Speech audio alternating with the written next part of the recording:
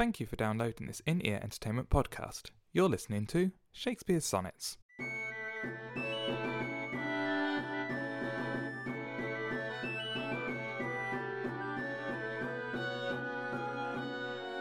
Sonnet 64.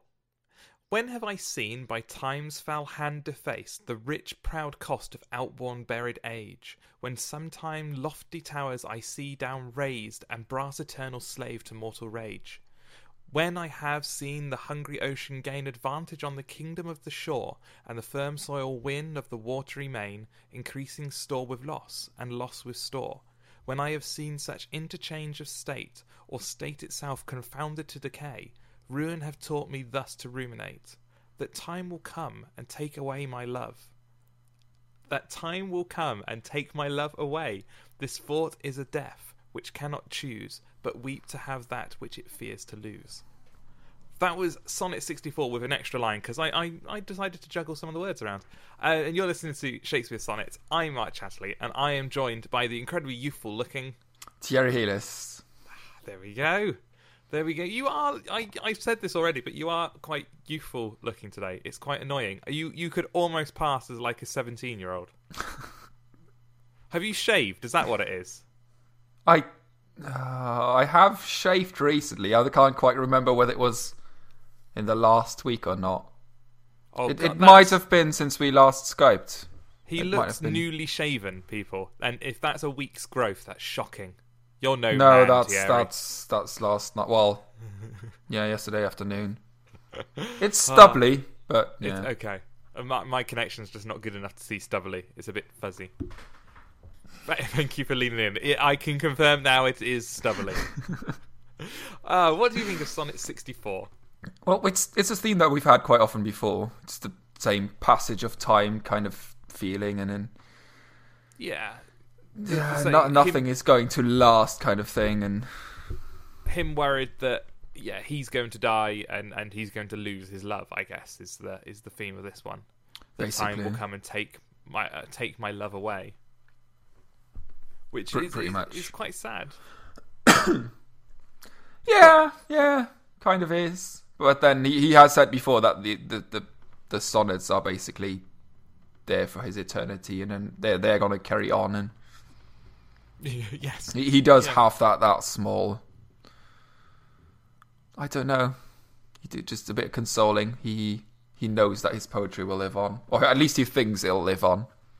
Yes, and he seems to try and make the youth feel happier about death by saying you will live forever on in my rhymes, or my sonnets, which is quite interesting. And we've got this idea of eternal time, I think, comes into it again. It's not just his death. It's not just, in the next 20 years I'm going to die, but it's the when time's foul hound deface the rich proud cost of outworn buried age. When sometime lofty towers I see down razed, and brass eternal slave to mortal rage. It's time on a huge scale. He's talking about changes to the features and the landscape. So he's not just talking about I'm going to die in the next sort of 15, 20 years. I mean, they would have been very aware, even at the time, that empires fall and the world changes. I mean, they've discovered an entirely new continent by that time, and it just... Yes. That must have been quite exciting to be around, and just all these discoveries happening around you all the time.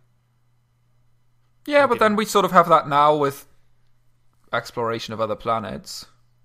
Yeah, it's not quite the same, mainly because we haven't actually had someone land on Mars yet. Yeah, and I suppose in the time you could go there. You could go to, say, India, and you could go to America, and you could go to these places. You could, I mean, it wouldn't have been particularly pleasant, but you could enroll in the Navy or stow away on a ship or claim to be setting up a trading partnership, and that is true. We don't have a moon colony where you can just hop on a rocket and go there, even if it would be expensive. Yeah. So it's a slightly different level of excitement, I guess, that having all this news coming about and the exploratory nature of it, and I guess with these explorations, you would be finding the remnants of lost civilizations. Well, yeah. in their consciousness, seeing ruins and knowing that time is short. Whereas I suppose that's something we have less of nowadays, in the sense that if I go from here to America, or here to even to Africa, or here to Australia, I can go and visit the local tourist sites where they go, oh, here there was a burial ground, and here, oh, look, the pyramids. But generally, people tend to stay in cities, and everything is the same. We're all the same culture in one sense. Yeah, you go have your Starbucks in the morning, you have your McDonald's for lunch kind of thing. You don't really... Yeah, there is no exploration. Wherever you go, you can have the same, well, globalized culture, basically. Yeah. Although you could... I mean, there are fairly untouched places that you can go to. But, yeah, most people don't. No, and I'm not sure I'd want to, personally. I'm not so good. It's like when people who go camping. I like a bed and a shower. Those are the two things I need in this world. Wow. Well, there's nothing wrong with that. That's fine. I think the toilet is the thing that annoys me most about camping. Okay, yeah, okay. A bed, a shower, and a toilet. Those are what I need. Probably in reverse order as well. Yeah, I don't mind the bed. You can get a sleeping bag. Get, I don't know, a small air mattress or something, and just... Yeah, toilet most important, shower second, then bed. And then Wi-Fi. Then Wi-Fi. I might put Wi-Fi above bed. Charging sockets for your phone. Oh, blimey. This is not good. Well, we are getting closer to wireless charging, so who knows? Yes. There's a good thing going around I saw on Facebook the other day, which is, have you ever heard of Maslow's hierarchy of needs? It vaguely rings a bell. It's a big thing they like using in business, but the idea that the base need is your physical needs. So if you're hungry or need to go to the toilet, they override your next level of needs, and your next level of needs are more intellectual ones, like to do work and to get on in life, and it goes all the way up, and at the very top is this thing called self-actualization, which no one really knows what it means, but the idea is you can only reach that point if all your other needs are taken care of. Someone has adopted it, and it kind of goes up in a pyramid, and someone has adopted it, and it's going around on Facebook at the moment, and they've put a big one underneath the physical needs. So underneath needing to go to the toilet and needing to eat, it's just a box they've drawn on. They've scrawled inside of it, internet. I haven't seen that yet, but that sounds quite funny. I thought it was quite awesome, and I almost agree with that. The internet is blimey. Without the internet, I don't know where I'd be. Well, if you have the I can't remember the guy's name now, who went offline for The Verge, and then came back and just realised he's like, you do feel disconnected from the world. It's not a freedom being away from the internet because you're not in tune with the rest of the world. Yeah.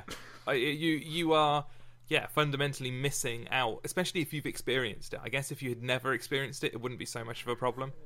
But to have all of that taken away, and I know all my friends, and most of my life is online.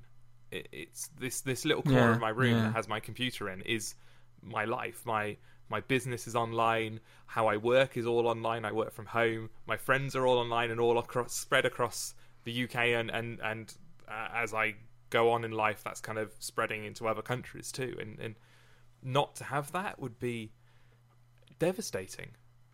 It is quite... I mean, I've tried being without Facebook, and you just... Even that tiny bit of the internet, you can't get away from the damn thing. No, I vaguely remember you quitting Facebook at some point. Yeah, I was away for 3-4 months last year, and it just didn't work. I mean, people organised events, and then someone mentioned an event, and it was like, oh yeah, I'll come, and then I got a text like 20 minutes before leaving the house saying, oh, we forgot that you're not on Facebook, everything's cancelled. And it's just like, brilliant. Just those kind of things. And The assumption is you're there and you're there. Part. Yeah. Oh. The Sonnet 64. Sonnet 64. We've kind of lost track there. We did. Sorry, people. Sorry, listeners. And there are a couple of lines in this sonnet that I don't understand, and I'm hoping you, with your clever brain, can explain it to me. The one is, halfway through the big sentence, it's talking about when I have seen the hungry ocean gain advantage on the kingdom of the shore. I understand that. And the firm soil win the watery main. Kind of half understand that. Increasing store with loss and loss with store. That's what I don't understand. Wait. When I have seen the ocean gain. See, it's not Increasing easy. store with loss. And loss with store. And then it goes on, when I've seen such interchange of state, or state itself confounded to decay. So I think what it's talking about is it's talking about epic changes in scale. So you've got advantage of the kingdom on the shore. When I've seen the hungry ocean gain advantage on the kingdom on the shore. So the ocean has come in and washed kingdoms away. And the firm soil win of the watery main. So that the soil taking over part of what used to be water. So it's the swapping of what was water becomes land and what was land becomes water. And you kind of get that echoed in increasing store with loss and loss with store. I just don't understand what store is referring to and what loss is referring to in that exchange. I kind of just flew over that line reading it as the tides, but now that I'm actually looking at it, increasing store with loss and loss with store. Yeah, I the only way I can read it is loss being loss of people. So increasing store with loss, your stored provisions increase as the number of people who need them go down. They don't physically increase, but there is more of them to share around. And loss with store, so the number of people who are alive is dependent on how much food you have stored. But that is such a shoehorning in of a reading in my head. I doubt it's right. Thierry whispers to himself in hope that... I'm just rereading those couple of lines. When I have the hungry ocean gain advantage of the kingdom of the shore. Wikipedia has a line-by-line analysis. Go soil. Wikipedia. Well, what does Wikipedia say? Oh, blimey, it's got a big paragraph. Increasing store with loss can be the object of win in the line above, increasing being adjectival. Oh my gosh. In that the land wins an increasing store of territory from the ocean with some losses. Then it receives further losses with some gains. Or increasing can be present participle referring to the firm soil, given the meaning that the firm soil triumphs in its battle against the sea, increasing its holdings, albeit with some loss. Then increasing its losses with some compensatory gains. With either grammatical interpretation, the meaning is fairly evident. Well, I didn't think it was. Perhaps more important is the fact that the sound of the line is like the sound of a wave approaching and then receding, approaching and then receding. See, it's just the tides. Let's just go with that. It's the tides. Oh, I really hate that. That's one of my pet peeves in poetry, because every poetry teacher I've ever had has done it. And when you have a poem that's written about the water or the waves, and they always go, look at the line endings, and they undulate like the waves, the crest of the wave. It's like, no, all poems do that. Unless you're saying all poems are talking about waves, you can't have that as a point. And it really upsets me. So increasing store with loss and loss with store is meant to be representative of the tides, which I think is bullplop. That's what I think. That's kind of the image I had in my head when I read the line the first time. But well, that's why I've got you here, because you're more intelligent. Increasing store with loss and loss with store. Yeah, so it's all wrapped up in that one thought of sea and earth essentially trading places or exchanging positions. Yeah, that makes sense. I quite like the ending. It's not one of his better endings, I have to say, but the last sort of 4 lines are quite good. Ruin have taught me thus to ruminate that time will come and take my love away. This thought is as a death which cannot choose but weep to have that which it fears to lose. I just think it's nice in terms of being able to say it. It's not quite as punchy as some of his other endings. Yeah, but then the entire poem is fairly... he's just contemplating rather than coming up with any new ideas or even with a specific idea. It's just another sonnet about the passage of time, basically.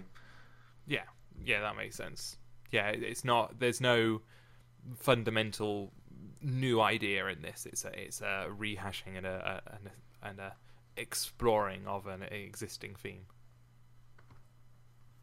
Yeah, that makes sense. Anything else that jumps out at you at all? Not really. It's a fairly boring. Fairly straightforward. Straightforward. Sorry. Boring. It's. I nearly swore there. It's bloody boring. Bloody boring. We don't like this one, rah. Would you like to... Ooh. Did you drop something? Or something? No, I just pulled the cable, which... I think everything is fine. Well, it's just the loudspeakers, it's fine. Okay. It's just Thierry's epic sound system is no longer working. It's my Dolby 7.1... No, I have two tiny creative loudspeakers. It's not. I don't have any speakers. I just have them built into my monitor. Yeah, but then I hardly ever use them anymore. For someone who has set up a business around audio and high quality audio, I really don't have very good speakers at all. But I have quite good recording equipment, so swings and roundabouts. Would you like to read us out then? I can try. And I will eat a mini donut. Sonnet 64. When I have seen by time's fell hand defaced the rich proud cost of outworn... You didn't even get to the end of the second line. I don't know, my brain just kind of went, ooh, where am I? Oh, this is going well. I need... Go on, take another drink, and we can go from that. And just more Jaeger bomb. That's the stuff. Sonnet 64. When I have seen by time's fell hands defaced the rich proud cost of outworn buried age, when sometime lofty towers I see down raised, and brass eternal slave to mortal rage. When I have seen the hungry ocean gain advantage on the kingdom of the shore, and the firm soil win of the watery main, increasing store with loss, and loss with store. When I have seen such interchange of state, or state itself confounded to decay, ruin hath taught me thus to ruminate, that time will come and take my love away. This thought is as a death which cannot choose, but weep to have that which it fears to lose. Excellent. That was Sonnet 64 of Shakespeare's Sonnets. I've been Mark Chatterley, and you can follow me on Twitter at Nufkin. And I've been Terry Hillis, and you can follow me on Twitter at Sound of Seagulls. And I'm going to do two quick things. We are Flatterable if you fancy flattering us. If you don't know what Flatter is, go and check it out.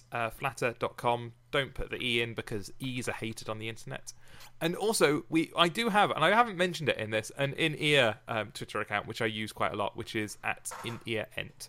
And give that a follow. But otherwise, we will see you again next time for Sonnet 65. Goodbye. Bye.